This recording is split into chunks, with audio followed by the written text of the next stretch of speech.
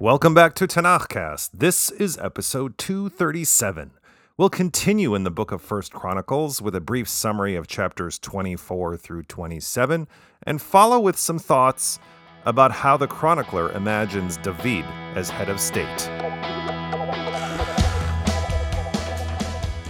In the last episode, I mentioned how we would be introduced to David's new peace and prosperity time bureaucracy. Chapter 24 focuses on the, quote, orders of the sons of Aaron. In other words, the Kohanim, the priestly elite.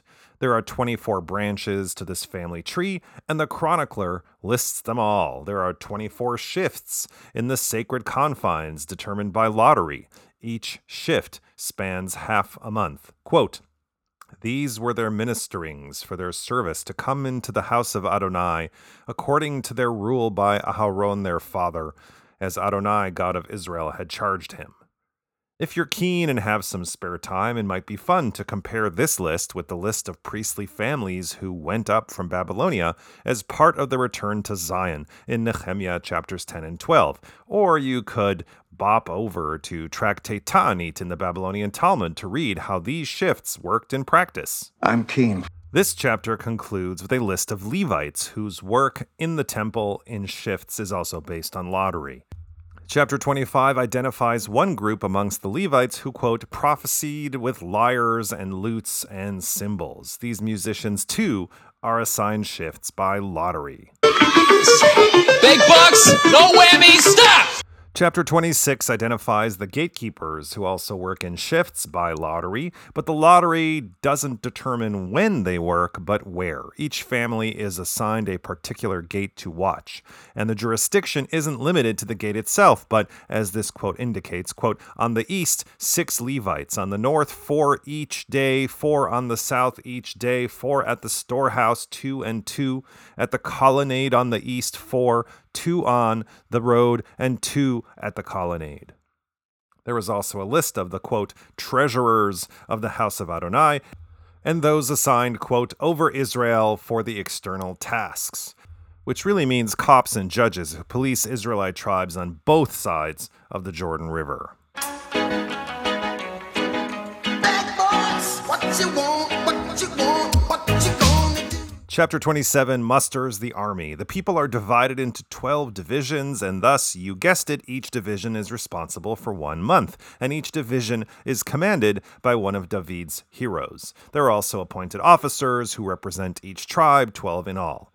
David also appoints officers of the treasury who account for, quote, treasuries in the open country, in the towns, in the villages, and in the citadels, as well as specific men who oversee the tilling of the soil, the vineyards, the stores of wine, the olive trees, and the sycamores that were on the coastal plain, the stores of oil, the cattle grazing in the Sharon, the cattle in the valleys, the camels, the she-asses, and the sheep. And then there are the courtiers, the men of David's inner circle, many of whom have graced this podcast in past episodes, like Achitophel, the king's advisor, Hushai the Archite, Jehoiada, and Eviatar. And lastly, Yoav, David's trusty chief of staff.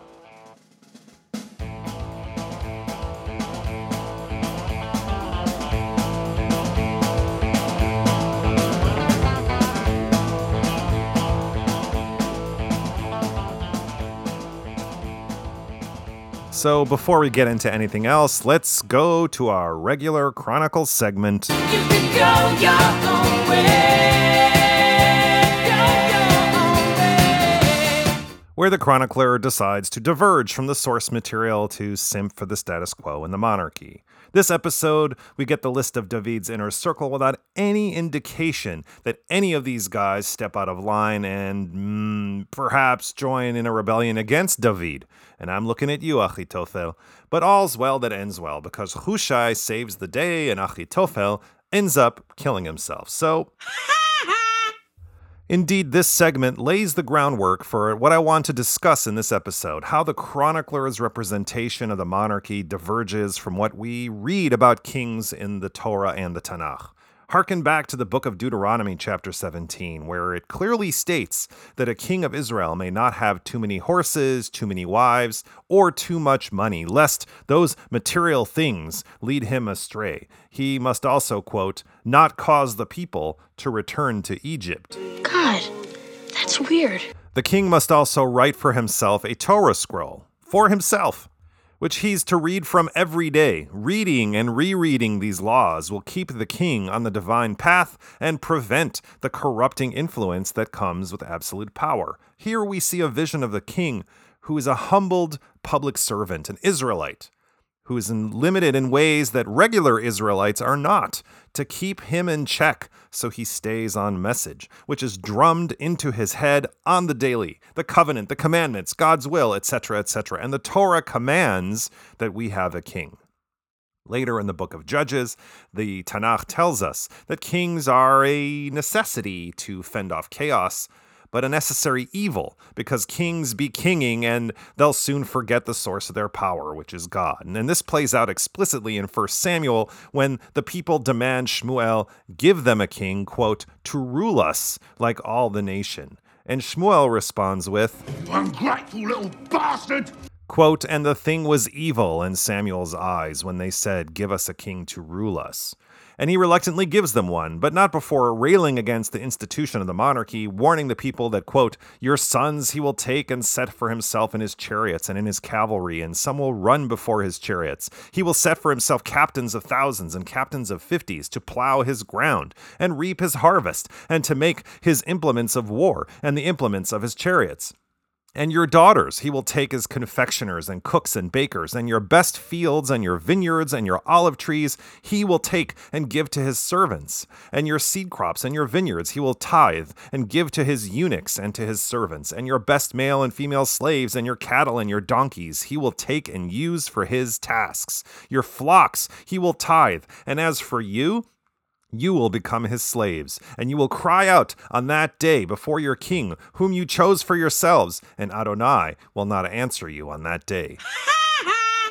So which is it? Is the king a humble public servant, a paragon of virtue, a role model, or the necessary evil we empower to keep our enemies at bay? Or perhaps there's a kind of king that dwells somewhere in between those two extremes, a king described by the chronicler in chapter 27, who sits atop a vast bureaucracy, who tends to his treasury, vineyards, oil output, cattle, sheep, camels, or is that our treasury? Anyway, how connected to the people can this person be if he has a vast staff of people who tend to his every need?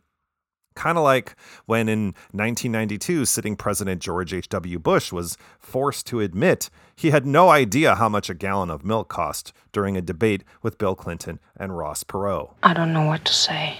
But here's the thing. How much of a paragon of virtue could such a person be? How could I, a mere peasant, look to this king to be my role model when he lives a life so far removed from mine? I would be better served looking to a sycamore tree to provide moral guidance. You know, there's a lot a person could learn from a tree. Just ask Shel Silverstein, or on second thought, don't ask him. It's a piece of shit, you know? But the chronicler has dedicated every chapter since he stopped providing genealogy lists to prop up this monarch and his monarchy. Every wart and wrinkle has been lovingly photoshopped out of every picture. Every anecdote has been scrubbed and polished to perfection. David can do no wrong, and even when he does, that one time when he conducts a census, the chronicler blames Satan, who, quote, incited David to take account of Israel.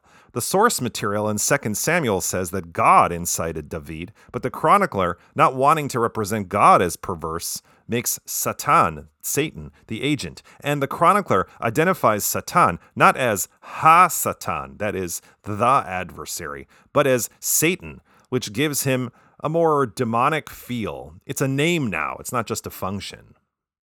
In a sense, the chronicler is at cross purpose with the Torah. Nowhere does the Torah say that monarchies are the ideal form of government. Indeed, Shmuel tells us outright that it's a terrible system and prone to abuse. But it'll have to do, especially when you're surrounded by monarchies of various sizes and effectiveness. The Torah slaps limits on the king, because the Torah understands that the king of Israel is not like the king of France, Louis XIV, who said "L'état c'est moi" before Parliament on April 13th, 1655. Allegedly. And I say allegedly, or more like Squirrely Dan says it, because there's nothing in the parliamentary record to support this contention, but I digress. The king of Israel is not supposed to be the state. The king of Israel is the blunt instrument that the social order deploys to achieve its goals. The fact that the king answers to the law and is even more accountable to it than regular people, and not the other way around, demonstrates this. So in a way, by dedicating so many chapters to highlighting this government structure, the chronicler is kind of telling us in a backhanded way that even David has to bend to certain realities. He may be presented as a wondrous, heroic figure, but he also has to appoint capable people to organize the defense of the homeland, balance the budget, ensure smooth functioning of the temples, securing the city gates, and other banal matters that we need capable people on top of to make sure that our society doesn't fall apart. David may be spotless with clean hands, but it cannot happen without the countless others who will get their hands dirty in governance on his behalf.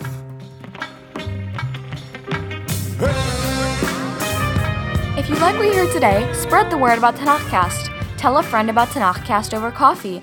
Send another friend an email or text, nothing fancy.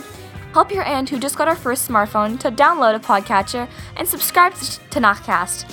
And if you have a spare moment after all that, write a brief glowing review at Apple Podcasts. Apparently it helps people who might be interested in a little Bible learning this podcast, and it's also a nice thing to do. If you want to help in an even bigger way, support us at Patreon. Just search for TanachCast at patreon.com and pledge your shekels either on a one-time or monthly basis and receive special blessings from the Most High. I thank you in advance for that and encourage you to join us again in 2 weeks for Episode 238, when we conclude 1 Chronicles with chapters 28 and 29.